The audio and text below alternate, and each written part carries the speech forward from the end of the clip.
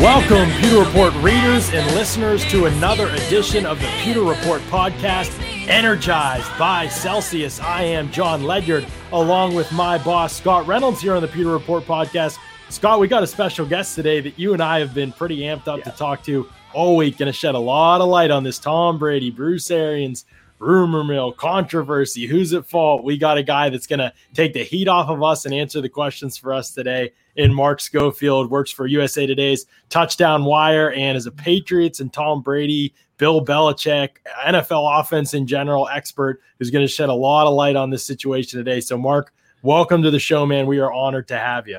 I'm honored to be here. And I got to say, I'm honored that you guys are taking some time away from the thriller that is Ravens Steelers that is going on right now, which is just an epic clash that is going to be like NFL films 30 for 30. Like this will be talked about for ages. So the fact that you guys are taking some time to talk to me, I'm blown away. I'm touched, gentlemen. We literally scheduled you on Wednesday, so we didn't have to worry about football. Right. And look what the NFL did anyway. Wednesday afternoon football. Exactly. It's what a year. But hopefully people still jumping into the show, and I can see that you are. So appreciate all you that are in the show. We are pumped to talk to Mark today. We've got lots to ask him and lots to get his insight on. And all of this content, as always, is brought to you by our great friends over at Celsius.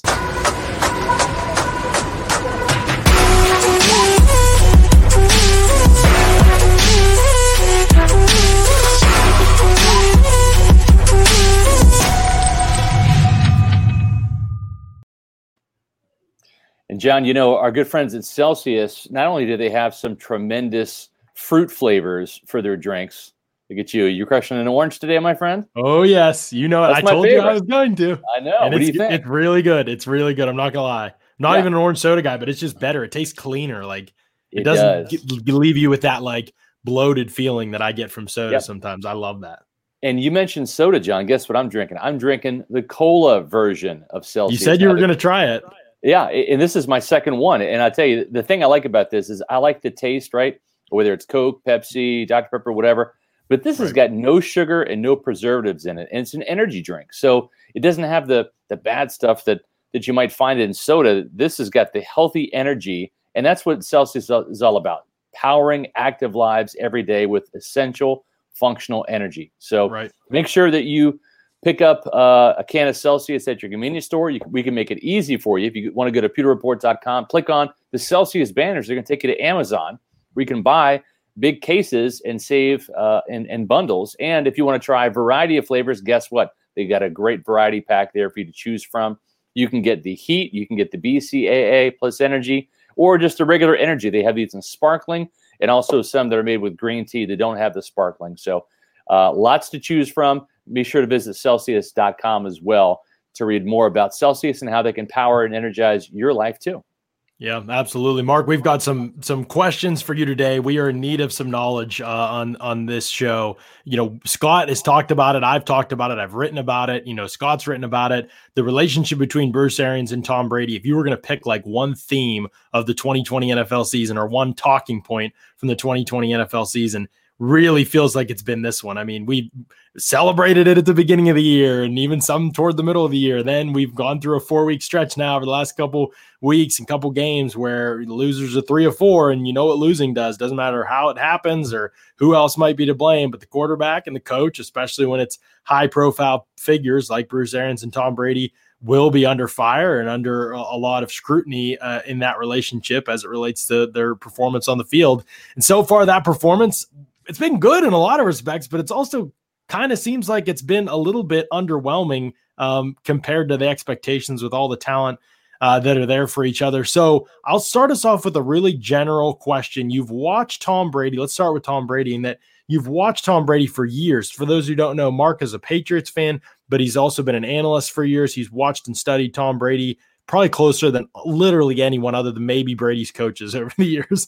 And he knows this position as well as a former quarterback. So what have you seen from Tom Brady this season that, you know, that could be great, it could be concerning, but just what have you seen from Tom Brady this season as it compares to the Tom Brady you watched for 20 years in New England?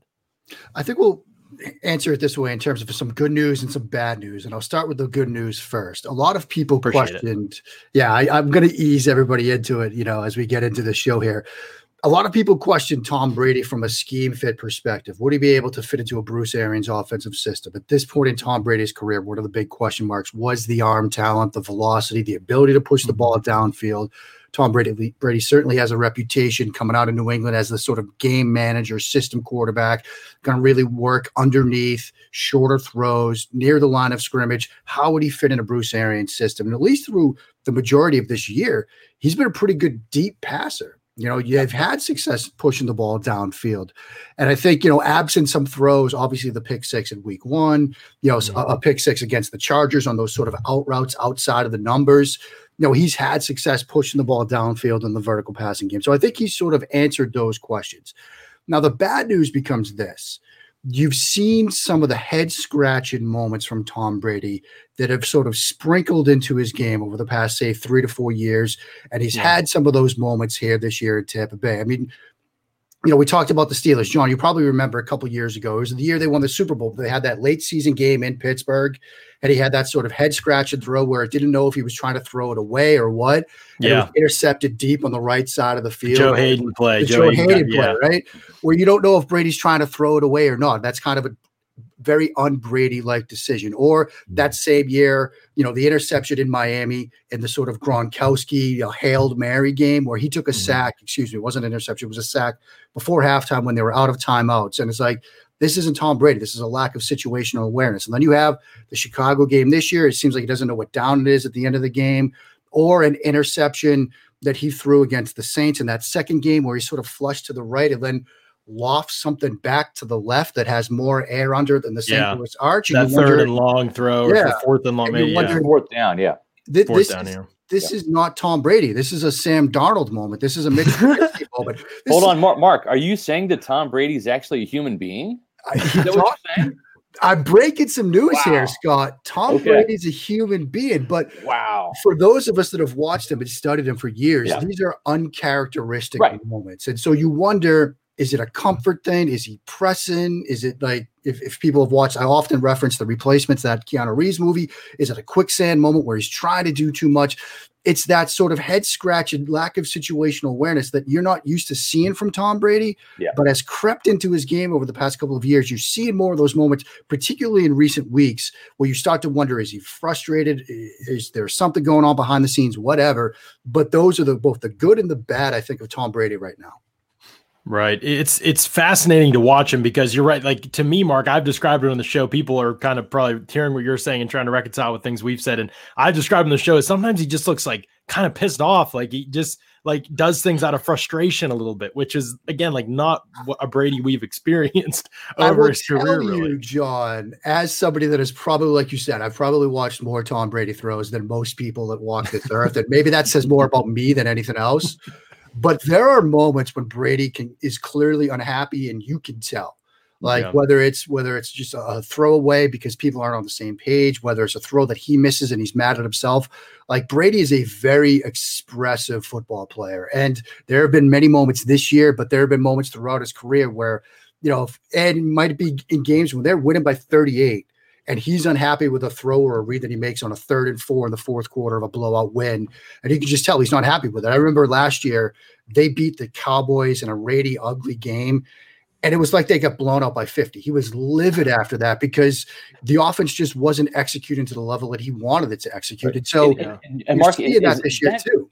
Is that due to him just being the perfectionist that he is? Absolutely. I mean, this is somebody that, when I was asked, this past spring about what Brady is going to be like at Tampa Bay, I said, look, you're probably at times going to see the best you've ever seen Tom Brady play, because this is a guy that is maniacally driven.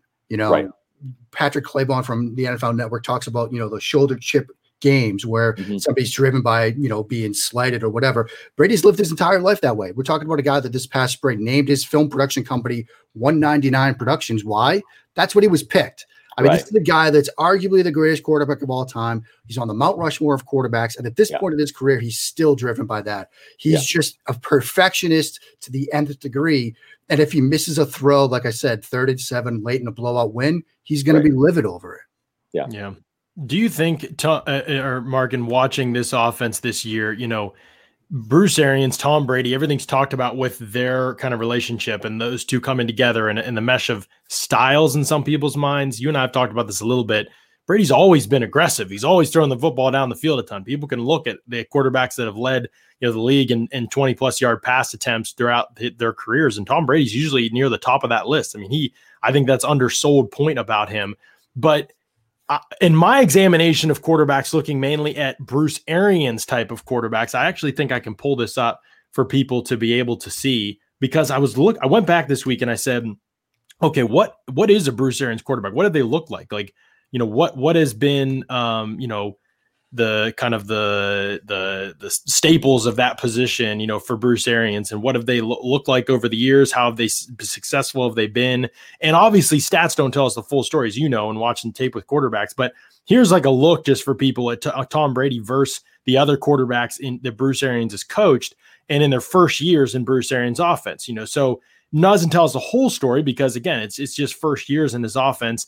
But even if you look at the best quarterbacks that he's had, you can see even these first-year quarterbacks in Bruce Arians' offense, Tom Brady statistically is lapping the field for the most part. And Ben Roethlisberger in 2007 was not anywhere close to what this offense is today. And the Steelers ran the ball like 600 times that year, and he threw less than Brady and most of these other guys have already thrown at this point in the season. So, when you look at Brady's numbers, I mean, he's protecting the football. He's taken way less sacks than these other guys. It's ridiculous. Right. His John, EPA. we should know too that these are projections for 4 more games of projections at his current rate. His current rate, which again, he's facing pretty bad defenses over the second or the final stretch of the season. So you take that as what you will, and then you look at him against the best quarterbacks really that have ever played in an Arians system, and it's like, man. Okay, like maybe he's not touching Carson Palmer's 2015, which we don't talk about enough as being an out of control great season for a quarterback. But, this is pretty much peak play in Arians' offense for a quarterback. So I say all this to say, if people are saying, to Mark, that Tom Brady isn't a fit for Bruce Arians' offense, but yet Tom Brady is one of the best quarterbacks statistically and really on tape and we've record like that Bruce Arians has had, is it really a Tom Brady and Bruce Arians issue, or is Bruce Arians kind of the common denominator here in that maybe some things about Bruce Arians need to change, especially if you look at his last 3 seasons, non-winning, non-playoff seasons, as the NFL's changed some. Is that a fair way to look at it and say, like, maybe Bruce Arians is the common denominator here and that Bruce Arians and any quarterback kind of need to take some new steps in a new direction? I think there is something to that, John, in the sense that you look through a Bruce Arians historically, the offenses that he's coached, his playbooks, his schemes, his philosophy about the position and offense in general. And there are probably some things that Arians can do to sort of, change his approach, make things easier on quarterbacks, make things easier on his offensive players, and perhaps, make it a little bit more efficient from an offensive perspective and turn things from hot reads to protection schemes to play calls and progressions. There are certainly some things I think that he do, and perhaps some things that Tom Brady has injected into his thinking, into his playbook even, that probably might rub off on him for this season, their final stretch of games here after the bye and going forward.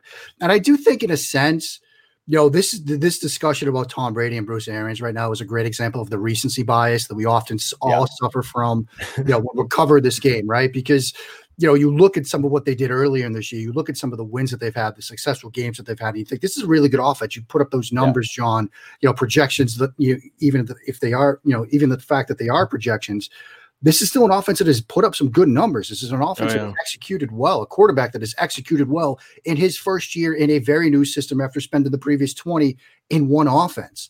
But the fact that they had the second loss to the Saints, the fact that they're coming off another loss, there are people thinking, do they have to revamp things over the bye week? Do they have to, go back to a different playbook? Do they have to do crazier things than that? This is still a team that has a winning record, is in good position for the playoffs. And if you look around the rest of the NFC landscape, like, is there a team in the NFC that is a complete football team right now? I don't think so. And so, I think everybody sort of needs to take a step back and realize this is still a pretty good team. This is still a very good quarterback. This can still be a very good offense. Are there things to work on? Yeah, but show me an offense right now outside of Kansas City that doesn't have things to work on the offensive side of the ball. Right, Mark, how much of this year, and again, you mentioned recency bias, right? The Bucs are 1-3 over the last 4 games, and fans are freaking out. And you look at some of those losses, well, all 3 losses really are against playoff teams, right? The Rams, the Chiefs, and the Saints, we feel strongly are going to make the playoffs. Certainly the Chiefs and the Saints as division winners. But when you look at this season, right, Tom Brady signs with the Buccaneers in March, and right in the middle of, or I should say, at the beginning of the COVID crisis that gripped this country. No OTAs, no mini camp, a truncated training camp, right? 2 weeks of training camp rather than 4, and then no preseason games. The first time Tom Brady puts on a Buccaneer uniform, he's got Cameron Jordan breathing down his neck, right? And he's in the Superdome, and it's live bullets are flying. So the first time Tom Brady had a chance to sit in a room and collaborate, not on Zoom, but in a room, right, where you're face-to-face with Tom Moore and Bruce Arians and Clyde Christensen, the quarterback's coach, and Byron Leftwich, and really, whiteboarded up. It's August, and you got football, real football, a month into this thing.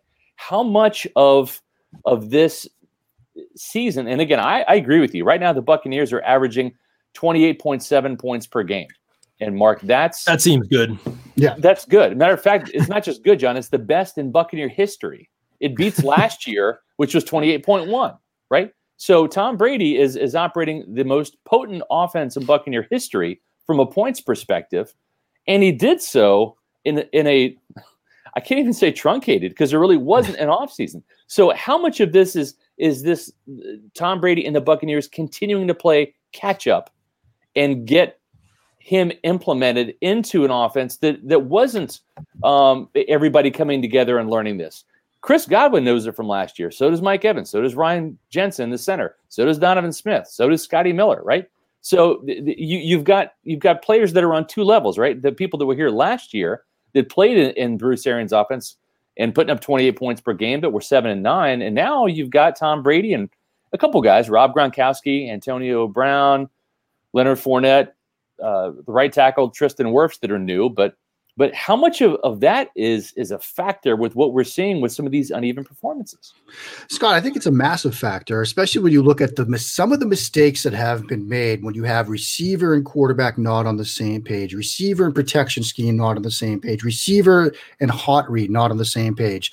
These are things that you iron out during mini camps, OTAs, training camp. Like, that's the stuff that you get ironed out before the games start for real, but they're having to do it on the fly and do it in this strange set of circumstances that we're all living through right now during this COVID-19 era. And, a lot of offenses that had to face these kinds of adjustments, whether it's Tampa Bay, whether it's the New York Giants and Jason Garrett, whether it's the Patriots and Cam Newton, you're trying to do this stapling it together. It's like trying to land a plane when you're trying to glue the wings back on at 35,000 feet. Like, you can't do it. Yeah. And by the way, Mark, you got a game on Sunday you got to prepare for. So you're trying to correct your mistakes while you're preparing for an opponent. That's just it, Scott. Like, you think about the new CBA and the restricted practice time and the limited time you have anyway. It's like people sometimes ask me, a quarterback right now, Carson Wentz, Mitchell Trubisky, they're struggling with mechanics. Can you fix them? Yeah, sure. But do you want to take time away from installing your game plan to play, the Seattle Seahawks on Monday night? Do you want to take time away from figuring out how to identify when Jamal Adams is going to blitz or not and waste that time on Carson Wentz's elbow? You can't do it. Right, and you can't do it in a regular season. Forget having to do it when you're trying to play catch up. So there are offenses that are sort of struggling to get everybody on the same page as a result of having to deal with this strange set of circumstances we're living in. So when you have an offense that's averaging 28.7 points a game, I think you could say, okay, yeah, there are things to work on, sure, but we got to kind of be happy with where we are, given gestures wildly to the rest of the world right now. Right. And by the way, Mark, the Bucs were 5-7 last year, not 7-5. Yeah, he was brought here to win. Right, and that's what the Buccaneers are doing. Maybe not to the unrealistic Super Bowl expectations that Buccaneer fans have, but I think to a more reasoned approach that, hey, this team has not been to the playoffs in a dozen years, and 10-6, that's a great step in the right direction.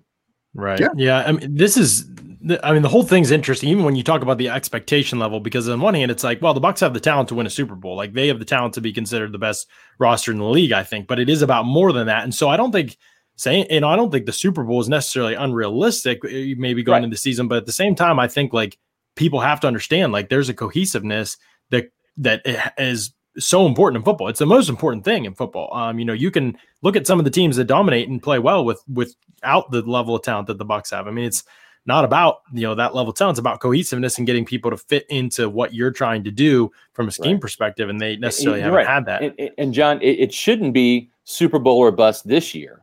It should be Super Bowl or bust next year. Mark, would you agree with that?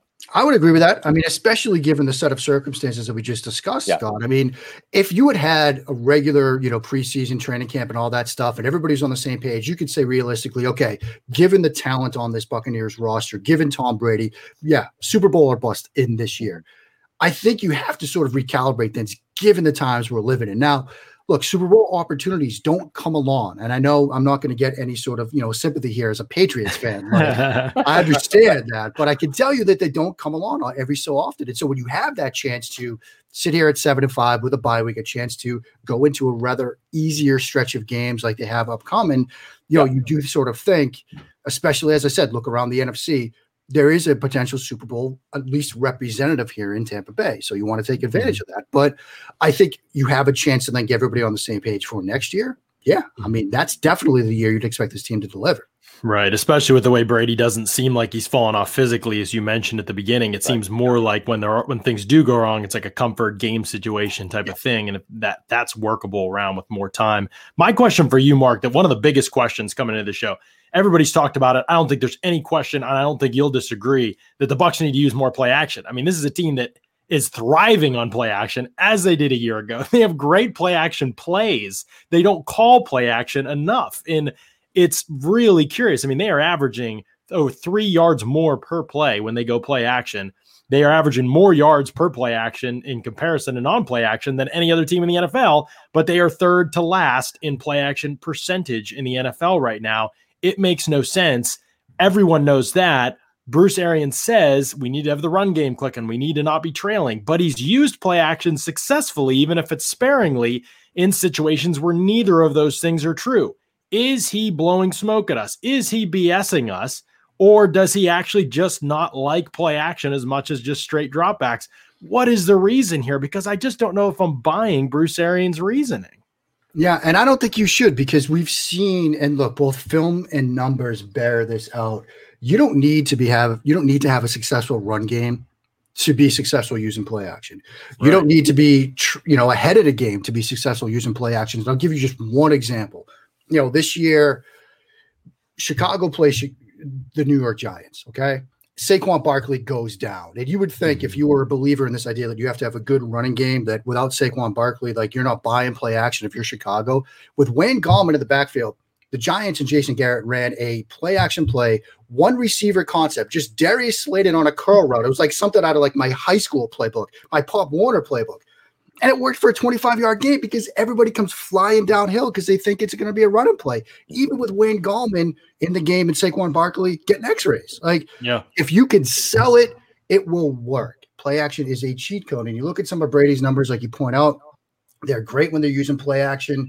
I mean, he's got an NFL passer rated of 120.2 using play action this year, which is a top 5 number, top 4. He's number 4 ahead of Kirk Cousins, who's usually looked at as one of the best on play action, and just behind, Russell Wilson, who's one of the best at using play action. It is a cheat code. And as long as you could sell it, and as long as you're comfortable protecting it, and we've seen some articles recently where some teams that don't run as much play action say, well, our guys don't feel comfortable on the play action design, selling it efficiently up front from an offensive line perspective. Maybe that's the issue. I don't see that on film from Tampa Bay. I would tell you, as somebody that, again, has seen so much Tom Brady, like, his bread and butter is that run fake Y crosser to either, a slot receiver or the tight end. It is there all the time. If you can sell it, you can execute it. He had some great designs earlier in the season, throwing that crosser off play action. It's like second nature to him. And if you watch Tom Brady run in play action, I did a video on it. You can find on Twitter, on social media, where even if he has his back to the defense, he's looking out of the corner of his eyes to see corners on either side to show, if they're going to be in man or zone coverage. He's so skilled that even with his back technically to the defense, reading what's happening when he's carrying out these fakes. So, look, if I'm Byron Leftwich, if I'm Bruce Arians, you might not like play action, but Tom Brady does. And your job as a Right. coach is to put your players in a position where they're comfortable and they can be effective. And play action is certainly a big one with Tom Brady. The other thing that's been talked about, or go ahead, Scott. Right. What I was going to say is I want you to kind of fact check a little bit of something here for us, Mark. Bruce Arians, and this is in his book, The Quarterback Whisperer, and this is just his philosophy. He loves quarterback. He loves the position, and he wants to put the quarterback in the best position to win. He lets the quarterbacks pick the plays, right? They have a practice script. They go out there, and on Thursday and Friday, they Tom circles the plays he wants and X's out the plays that it didn't work. It didn't feel right in practice. I wasn't on the same page with the receiver, whatever. We're just going to skip that one this week. So all of the plays that are in the game plan have been Tom Brady approved. Now, it's in some of those plays he gets to check to at the line, right? If he sees something different, he's got that command and that presence. Byron Leftwich as the play caller dials up the plays and all of that. But one of the things that was talked about almost ad nauseum by Tony Romo was the lack of motion in Bruce Arians' scheme. And he was trying to imply, and maybe it's correct, that Tom Brady wants motion to identify whether a coverage is man or zone, right? And it doesn't have to be an in motion at the snap. It could be a pre-snap motion where receiver goes down and then back, right, and back to his position. But how much of that motion did Brady use in New England? And, I asked Bruce on the last conference call we had, I said, does Tom Brady want more motion? And he said, Tom gets as much motion as he wants. So I'm just trying to determine where truth is. I understand, Scott, the whole motion question right now is a big one with Tampa Bay. And, I think it's important to delineate between the two different kinds of motion that people are talking about in the league right now. And I think Darren Orlovsky termed it this way: motion for information and motion for impact. Mm-hmm. There's motion for information, and that's what Tom Brady has had throughout his career at New England. I mean, even last year, 2 years ago, when they won a Super Bowl, they would use a ton of motion pre-snap, and they would also use formations pre-snap. They would start out at empty, right? And you have, James White flexed out to the boundary below the numbers. And if you're Tom Brady, if you see a linebacker out there, it's man coverage. If you see a cornerback out there, it's zone. So that's motion for information. Then there's motion for impact, which is you're seeing more teams use jet motion, guys moving at the snap. Mm-hmm. Look, as an old quarterback, anytime defensive guys have to think, I'm excited because I'll just put it out there. That's the two different kinds of motion. And I think what they are doing some of is that motion for information. Mm-hmm. I always think you could do more of it to give you the more information you can give a quarterback, the better the play call will eventually look in the end, because that quarterback has more time to make decisions. Because if you're just trying to decipher at the snap what coverage it is, that's 2.5 seconds. But if you've had a second and a half of motion before that, that's 5 seconds. And every split second counts when you're trying to make decisions with guys like Cameron Jordan and Khalil Mack bearing down on you, trying to cause you physical harm. So the more motion, the better. And, this is the greatest quarterback of all time. And Josh McDaniels was doing everything he could to give him information, because the more information you have, the more time you have to make reads and decisions, the better that eventual decision is going to be. So when they used it, I think it was 21 times it was charted 2 weeks ago that they used motion in some form. It was like 6 at the snap. They could do more of that. 21 times motion on some sort of play. That's good. I'd like to see more of it. Mm-hmm. Yeah, it's so interesting because you're right. There's different types of it. And it's one that, they use some of the pre-snap stuff, but at the snap motion, that motion for impact that you're talking about, that really almost, in my opinion, at least, doesn't that have to be kind of like a systematic approach, Mark, where like you've installed this in the offseason, like this is your offensive approach. Like, I don't think it's something you could go into, you could go into a game plan and say, we're going to run more play action this week. But I don't know that motion at the snap is something you could go in and say, this week, we're going to have tons of motion at this. Like, there's timing, there's cohesiveness, there's who's the moving parts, there's structure to that, in my opinion, would take like an offseason to put in. By the way, there was a play last year at Tennessee where the receiver went in motion and ran into Jameis Winston. And so, and caused a fumble. So it's like, You're right. Some of that stuff can happen in the offseason. Well, remember Scotty Miller ran into Donovan Smith in week 1 off motion at the snap. Yeah. One of the few times, probably one of the only times they've used it this year. So no wonder Arians doesn't like it. But isn't that true, Mark? That's something that people ask about motion every show on here. And like that, almost the motion at the snap is something that really has to be a part of your system. It can't just be put in week to week. Yeah, I mean, it's a systematic thing. Like you can have the sort of short motions, the trips to the right with an outside receiver number 1 is like towards the boundary, and you've got a 2-man stack. Glance motion him in, now motion him in towards a bunch. Like you could do that. They've done some of that. John, on that play, I know you and I talked about it this week, that third down mesh concept wheel route to Antonio Brown. They had Godwin in short motion there where he was moving at the snap to give him a free release to run his, crossing route on that mesh concept. So there are things that they've done, which is good. But like, if you're going to start being like, say, the Los Angeles Rams or the Green Bay Packers who use a ton of jet motion, Robert Woods, Devontae Adams, like flying behind the under center quarterback right at the snap, like you've got to get the timing down on that. And, you've got a bye week. Maybe you see more of that stuff, 2 weeks from now. But it is more of a systematic thing than just, hey, guys, I think this is cool. Let's get some of this in. Again, getting back to the limited practice time you have right now and all the other things you have to work on, as you're getting ready to play your next game.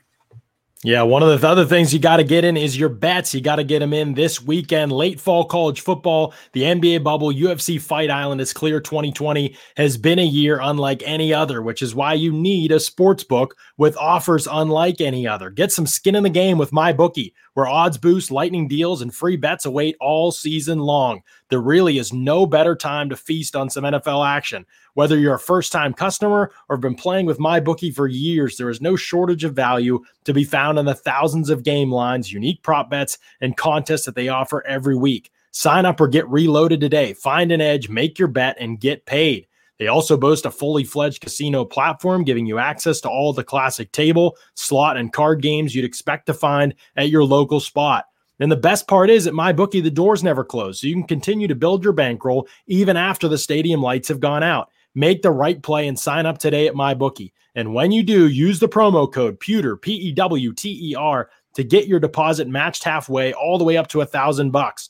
The terms are simple. You put in $200, they'll match you with another $100 in your account. If you are already planning to bet this season, this is free betting money. Use the promo code PEWTER when you sign up. It's winning season at MyBookie, so come join into the fun and win some cash while you're at it. Mark, much has been made about the Tom Brady deep ball. Right after his signing, it's all anyone talked about. Doesn't matter that that's only a small percentage of the throws that you'll make in a given season, even in a Bruce Arians offense. Right after his signing, everybody talked about it early in the season. First 7 weeks, like I said, it was going great. Then we hit a 4-game stretch where it was terrible. The Rams and Saints especially stand out. In those 2 games, Tom Brady was 0 for 11 on throws of 20 yards or more. I would argue that in those 2 games, not many things were open down the field that he missed. It was just trying to force an issue that wasn't there on coach and quarterback in those situations. But he has a 3rd most deep ball completions in the league, the most deep ball attempts, 22 outside of those 2 games against the Rams and Saints. 22 of 54 deep balls have been completed with 4 drops outside of those 2 games. But it's still not, at 38%, like you want him to be higher than that in this offense for sure. I think it's been marred by a couple games where the larger sample size on the season says he's thrown it pretty well. I think on the tape, things look like he's thrown it pretty well. I'm going to ask you. You know what, too? Here's the thing. He's also thrown a handful of those passes to Antonio Brown, who's only been with this team for a month. So we talk about practice time and continuity. And it's like, how many practices have Antonio Brown and Tom Brady had together now? 12, 15? So, right. Yeah. So my question to you, Mark, is what's the main issue? And Mark mentions cohesiveness there. So, I'll put arm strength in there because for a little giggle for us, for a little shout out to people who still talk about arm strength, but arm strength, accuracy, chemistry, or protection. Now you can only pick one, or you can change one of something I said and you can make it actually it's this. None of the things you mentioned because you're a fool. You can say that too. But you can only pick one. So what is the biggest problem? And then if you want, you can say this is also an issue, but what's the biggest problem right now for the Bucs deep ball not hitting at quite at the rate, the consistency they wanted to hit at lately?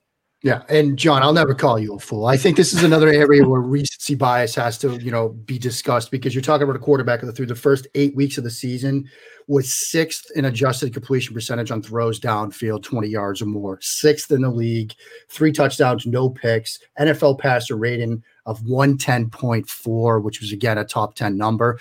They've had some struggles recently, and I do think some of the recent struggles, they're twofold. One of the ones that you picked was chemistry. There's still an issue with guys not being on the same page, whether it's routes, that aren't, John, you and I talked about a play again, the Carolina game, that vertical mills concept where it looks like Antonio Brown really flattens his post route. Brady expects him to throw deep, and he literally throws it. The ball's on the right hash mark. He drops it on the right hash mark, 55 yards downfield, where he expected Brown to be. And it would have been a touchdown if Brown was where he expected him to be, but he flattened his post route because it was a too high cover 4 look. He saw that other safety come down and thought, oh man, I'll just go behind him too. And they're not on the same page. And so chemistry is certainly one. And I do think in a sense, you've seen Brady miss some throws to the inside on deeper throws towards the boundaries. That's not, I don't think, an arm strength issue. I think, having watched so much of Tom Brady, there have been times when I do wonder about lower body, whether it's injuries, fatigue. I remember at the end of that 2018 season, they go on and win a Super Bowl, but they played the Bills. They beat the Bills in week 16.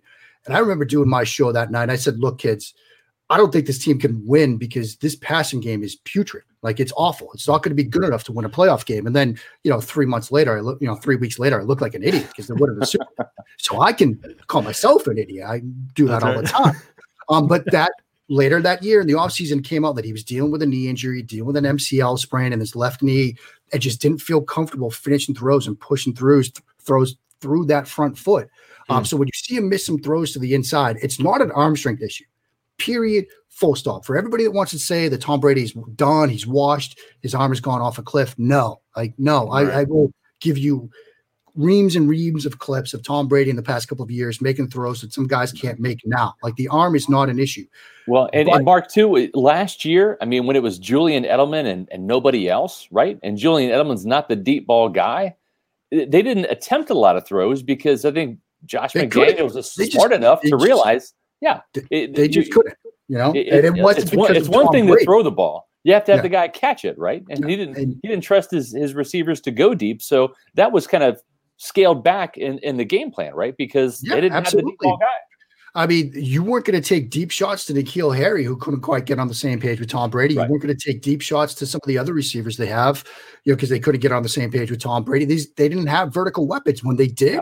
I mean, I know, look, 2007, it's a long time ago, but when you had Randy Moss, I mean, Brady was the original. Yeah, Randy's down there somewhere, I'll just throw it to him kind of guy. Right. I think in terms of, where Brady is right now, being 7 months older than Tom Brady. Now, granted, I'm not on the TB12 diet.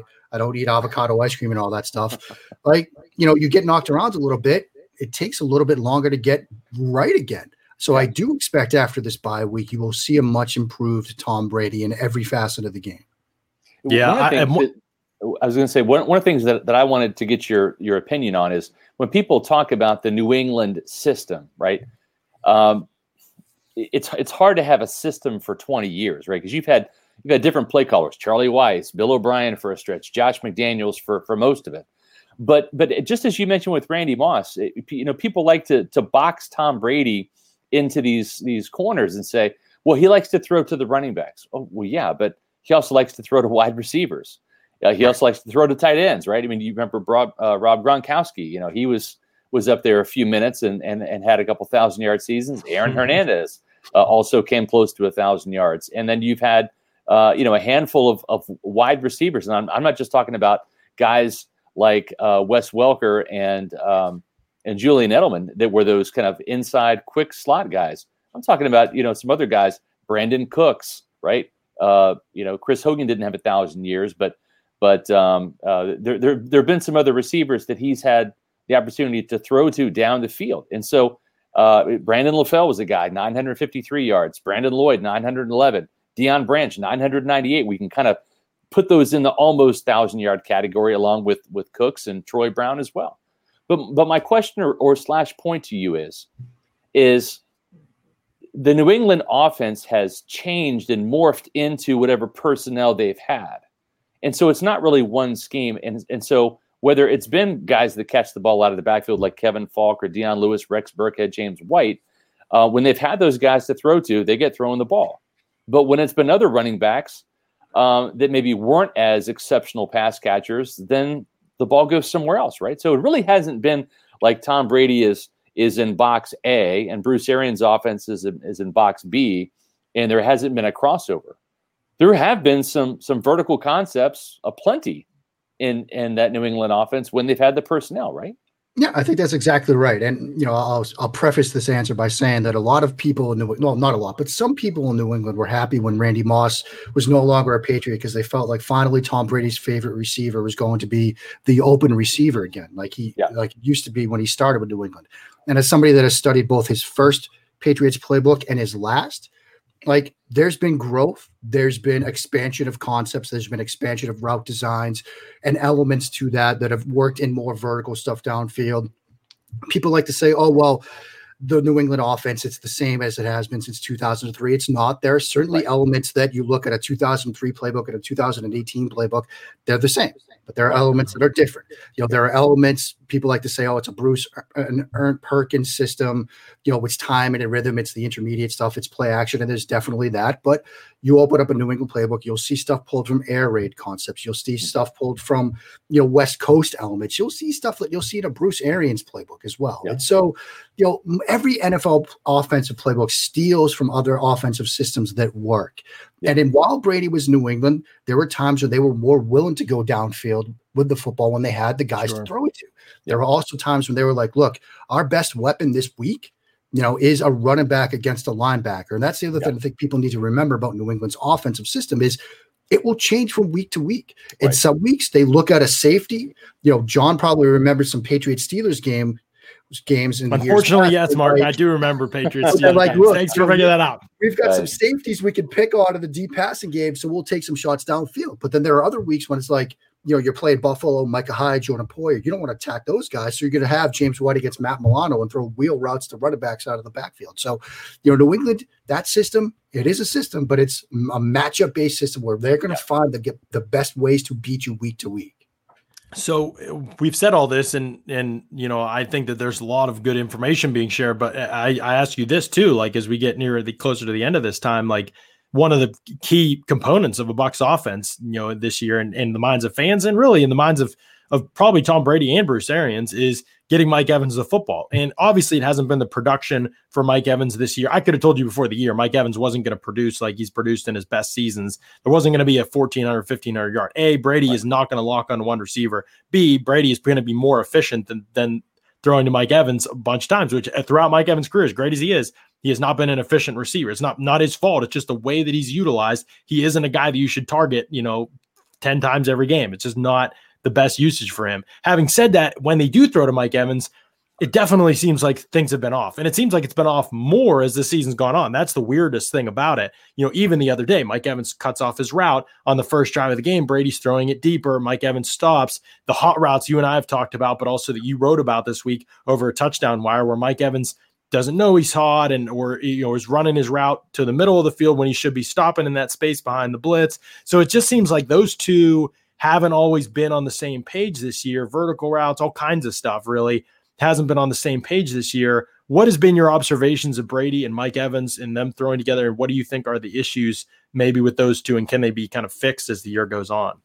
I think part of it is that feel, and a lot of the miscommunication aspects between those two when they're trying to connect, they seem to come on more option type routes where you've got to read the field the same. You've got to read the coverage the same. And, we often talk when we're talking about quarterback position where, if you confuse them by spitting the safeties, you might be able to make them make mistakes. Well, you can also confuse a receiver. If you're running an option route that can be one of three different choices based on the coverage, and the quarterback reads it right and the receiver reads it wrong, well, it has the same effect as you've confused the quarterback because you've confused the guy he's trying to throw to. So right. I think there's that sort of element to it. Something that they've done some of, and I'd like to see more of. Last year with Winston, Tampa Bay did a lot of 3-by-1 stuff with Evans as the isolated receiver, X-ISO stuff. And if Winston liked the matchup, great, he'll throw it to Evans. Fantastic. And if he didn't, he'll work the sort of pass and route concept to the bunch side of the formation. You've seen Pittsburgh do that this year a ton with Ben Roethlisberger, where if he likes Washington, if he likes Claypool isolated in a single receiver setting, he'll throw that. Otherwise, he'll work the concept. They've done some of that this year. I know there's a ton of that stuff in Arians' playbook. I'd like to see more of it, and not just an option route where it's going to be X, Y, or Z based on the coverage. Let Evans just run go routes, run comeback routes where he can use his frame. Like, don't overcomplicate things. And if Brady likes that coverage look pre-snap, he can throw it. If he doesn't, he can work the concept, because then when you come back to a bunch look with Gronkowski, Godwin, and Brown, that's going to be successful. So it gives you a chance to give your quarterback information pre-snap. You don't even have to use motion to do it. Do you like this matchup one-on-one? Great. If not, work the bunch concept to the backside, well, front side, however you want to look at it. I think they can do more of that to get these guys all on the same page and give information and opportunity post-snap. I like that. That's interesting. I hadn't thought too much about that. I know Evans also playing in the slot this year more than any other time in his career. I think even more as a rookie, he played in the slot some, but I think this season I've relook at the numbers, but I'm pretty sure this will be. Mike Evans. Oh, Mike Evans, yeah. Yeah, Mike Evans. Yeah, I think this will be the season where he plays more in the slot than ever before, too. Could that be an issue, too, Mark? I know you wrote about hot routes, as I said, in the reads and how they're different in these two, and the where Tom Brady, how they use them in New England and how they're done in Bruce Arians' scheme. And that's like still a learning process for, it seems like, everybody a little bit, but also as you've seen Mike Evans play inside, you and I talked about 2 plays in that game, the one off the helmet, the interception off the helmet where Mike Evans wasn't quite sure. And then another play earlier in the game on the third down pass that went through Cameron Brate's hands. And we're not sure whether Evans is hot, but not altering his route. He's in the slot again in that situation. So just your thoughts on that. Could that be a part of it too? A guy that's played outside most of his career and all of a sudden he's inside, and he could be a part of things, on the outside. In Arians' offense, maybe you are hot sometimes on the outside. I mean, that's the strange thing, John, and spending some time this morning, like going through Arians' playbooks and reading about how he structures his hot reads, because we're all used to the conceptual idea of, a hot read is a protection-based thing, right? Your tight end, like if you see both linebackers blitz, like that's where you're throwing the football. Right. Arians does it differently. Like his hot reads are like, he'll have a levels concept or a bunch concept to the right side of the formation. And if you get that blitz, your hot read is X ISO coming on the crosser. You throw it once those linebackers blitz. Like it's completely different. But Arians has this idea of, if you're going to blitz, I'm going to attack you in space. It's not just, I'll replace the blitz with a ball. It's like, no, I'm going to go somewhere and win a one-on-one matchup or make somebody miss after the catch and things like that. And so that's one aspect to this. Well, now you've got, guys that are in new positions. Now it's Mike Evans being used in the slot because that's where you want a Tom Brady target type receiver to be, because Brady loves throwing to his slot receivers. Well, you put Evans there, but now he has to learn hot stuff too. Like it's guys that are having to learn new things. And it goes back to the early point, with Scott's question, which is we're doing it during the midst of a global pandemic when we didn't have a usual training camp and preseason. Like that's a lot to learn, even for a guy in Mike Evans that this is the same playbook. Yeah, but last year, he's all outside the numbers and in the boundary. Now he's aligned in the slot, and he has to worry about option routes and reads and diagnosing coverage off the snap. And, oh, wait, they're blitzing. Now I'm hot. I'm already 10 yards downfield. I should have looked for the ball, and now it get doinked off somebody's helmet anyway, and it's an interception. Like, there's a lot of moving parts here that you're trying to, like I said, glue together the wings while you're trying to land from 35,000 feet.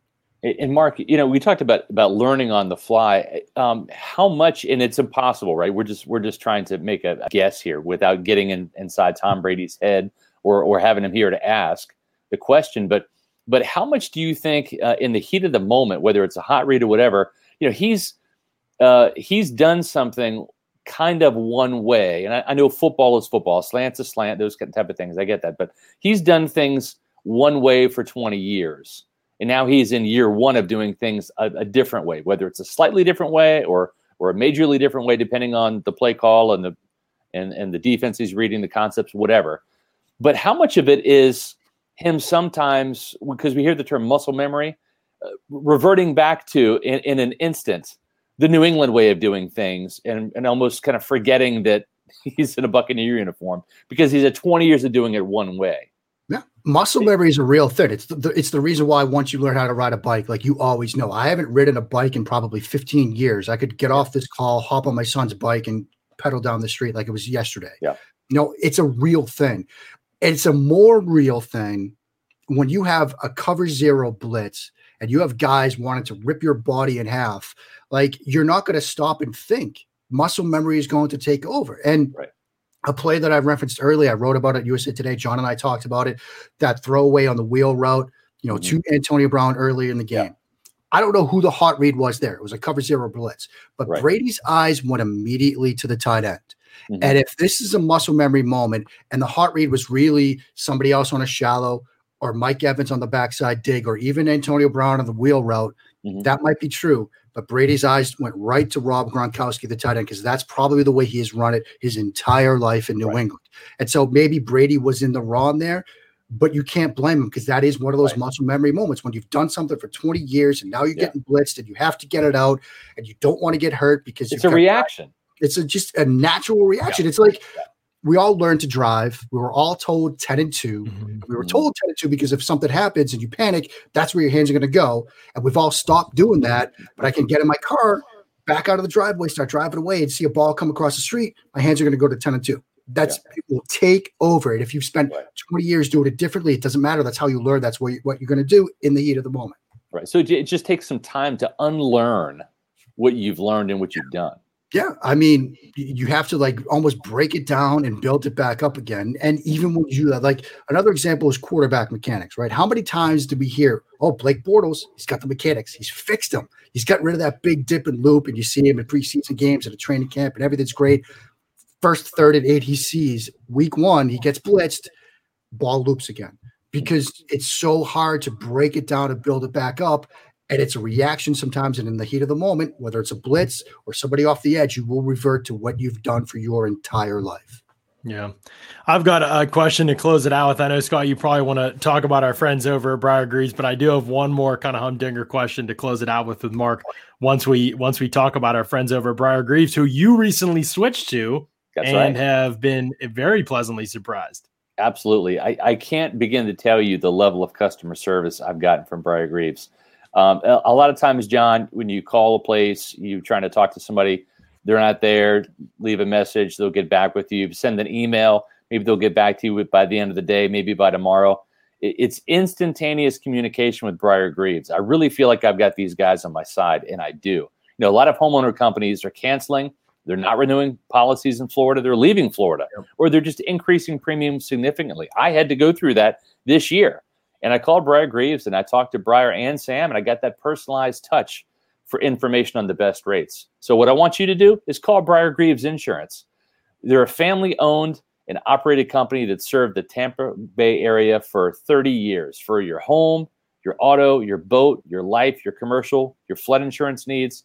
The folks at Briar Greaves Insurance, they're big Bucs fans. They'll want to talk Buccaneer football with you too, which is really cool. They're proud sponsors of the Pewter Report podcast on pewterreport.com. Visit the website, briargreavesinsurance.com for more information, or give them a call, 813-876-4166, 813-876-4166, briargreavesinsurance.com. John, before you get to your question, I got one last question for Mark. And this has been fun.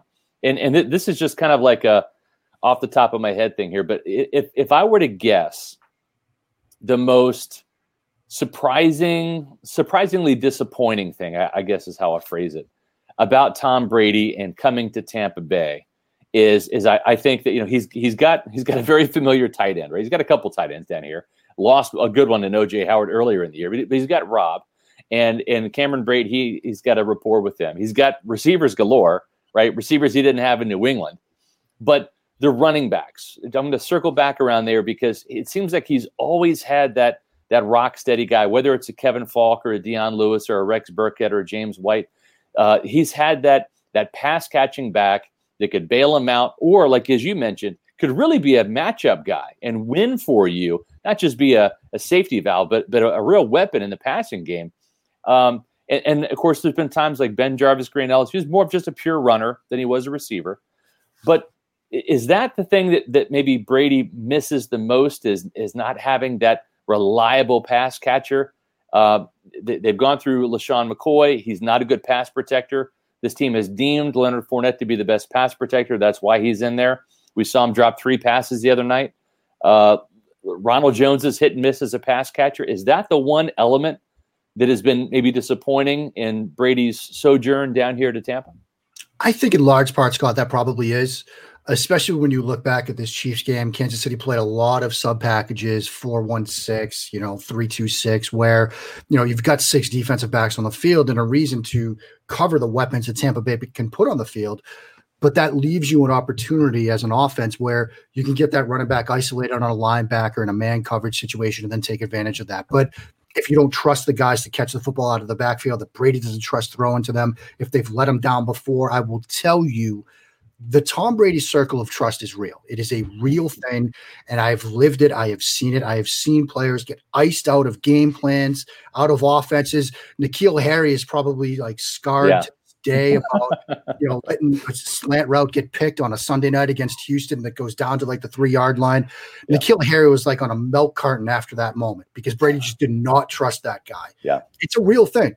And so if he doesn't trust throwing to you, it is going to be a problem. If he doesn't trust throwing to the position, it's going to be a problem. So I think, missing James White, missing Kevin Falk, missing Dion Lewis, all the guys that he could throw to on a 3rd and 7, on a simple check down and know he's going to pick up the first down. Right. There's a big security blanket for him, and I do think he misses that right now. Dear God, I would pay money to see him ice Leonard Fournette out of this offense. I would pay good, hard cash to see that happen. Mark, the plan of the week. I don't know. It could be. Mark. Well, and John, Rojo did have that marvelous 30+ yard catch and run touchdown. So maybe that shifts the favor a little bit. I don't know. Maybe it does. And let's hope Rojo can protect you. Mark, we do a segment every Wednesday just called Leonard, and we just yell about things that Leonard Fournette did in the game on Sunday because it's so maddening. And so I got to show this week's play from Leonard. It was a great play by Tom Brady. Just pick up. No, Leonard. What are you doing? Missed him, Leonard. Brady completes it anyway. But then Rojo. Can Rojo protect a little bit better? No. Rojo! What are you doing? Oh, no. John, go back to the Leonard Fournette play. Because if you look at this play, he's got 2 guys. All he has to do is pick one. Pick one. 2 blitzers. Hit somebody. Just hit somebody. It's almost harder to miss both. I know. That's right. Well, it comes back to his technique, right? He throws himself at people. Yeah. Look at this. Yeah. What are you doing? Oh, you can't see. Leonard. Oh, man. And then Rojo. No, Rojo. Overset on him. That's the problem there. Brady picked. Next play. Back-to-back plays. Your Bucs running backs, ladies and gentlemen. 2020 Bucs running backs. Round of applause for them. Mark, last question to get you out of here and close this thing out so you can watch this pitiful football game between the Ravens and the Steelers. The undefeated Steelers struggling. My undefeated Steelers struggling with the Ravens practice squad. If you could change 2 things about the Bucs offense right now for the rest of the season in order to help them achieve peak success, Mark, you could only pick 2 things. What are the 2 most important things for this Bucs offense to do moving forward? What would you choose? I do think the first one is play action. And, I'm glad that you gave me a chance to sort of bring back the conversation to play action, because I do want to point out, you were talking about perhaps the best quarterback in the league this year on play action. I know I mentioned some of the statistics, but I do think it's important to highlight a few more. You're talking about a guy that has a 5.6% jump in his completion percentage from non-play action to play action throws as charted by Pro Football Focus. That is 3rd in the league. You're talking about a quarterback that has a jump in yards per attempt of 3.4 from non-play action to play action as charted by Pro Football Focus. That is most in the league. Play action is a cheat code. You are hurting yourself. You are hurting your offense. You are hurting your quarterback if you're not using it. He only has 88 play action attempts. Ryan Tannehill has 121. Baker Mayfield has 101. Kyler Murray has 104. Guys, help your boy out. So that's one. The other thing, look, we've mentioned hot reads and stuff like that. And yes, that could be cleaned up. But I do like the idea, as I talked about earlier, those 3-by-1 sets. Let Michael Evans feast against single coverage on one side. Let Brady work the concept of the 3 receiver set if he doesn't like the matchup to the other side. That's a way you could give your quarterback information pre-snap. Let him make a predetermined read. There's nothing wrong with it. We have this stigma, always a predetermined 1-read quarterback. If it works, use it. So play action, 3-by-1 sets, flourish. Great stuff. Love it. Mark Schofield, ladies and gentlemen, make sure you're giving him a follow, checking him out. USA Today's Touchdown Wire does awesome work over there. You're all over the place though, Mark. So take a second, plug yourself, plug your work, and let people know where they can find you. I got to stretch before I get them all in. But guys, this is the last. You can follow me on the Bird app, on Twitter at Mark Schofield. Like you mentioned, Matt Wallowitz, Rookie Scout of Portfolio, 3 different SB Nation websites, Big Blue View, Pat's Pulpit, where I have the SCO show and I cover the Patriots. And of course, Bleeding Green Nation, where I co-host the QB Factory with the one, the only, and John's soon-to-be neighbor, Michael J. Kist, where, we talk history because we have to talk about Carson Wentz too, so we'd rather talk for 25 minutes about Assassin's Creed Valhalla. And like you said, USA Today, Touchdown Wire, myself, Doug Farrar, we cover the league, so you can check that out over there, touchdownwire.usatoday.com. Guys, this was a blast. Yeah, absolutely. Really Thanks so much for shedding your insight, Mark, and for teaching us your ways. We greatly appreciate it, and we'll have to do it again sometime for sure. Absolutely. Yeah. We will be back tomorrow. The roll does not stop. Greg Cosell is coming on the show tomorrow. It's the bye week for the Bucs, but not for us. That's right. Not for us at all. Yeah, we'll be back tomorrow. Yep, 4 p.m. live. Greg Cosell breaking down the Bucs, talking Arians, talking scheme, and we'll talk some more about the receivers. He's watched a lot of those guys. Talk some more about those guys, the backs as well, the offensive line, the whole works. We'll talk about and discuss that as well tomorrow with Greg Cosell. So it should be a lot of fun. Appreciate Mark coming and joining us, Scott, for you and for myself, John Ledyard. We appreciate you all tuning in and joining us and for another edition of the Pewter Report podcast. Out.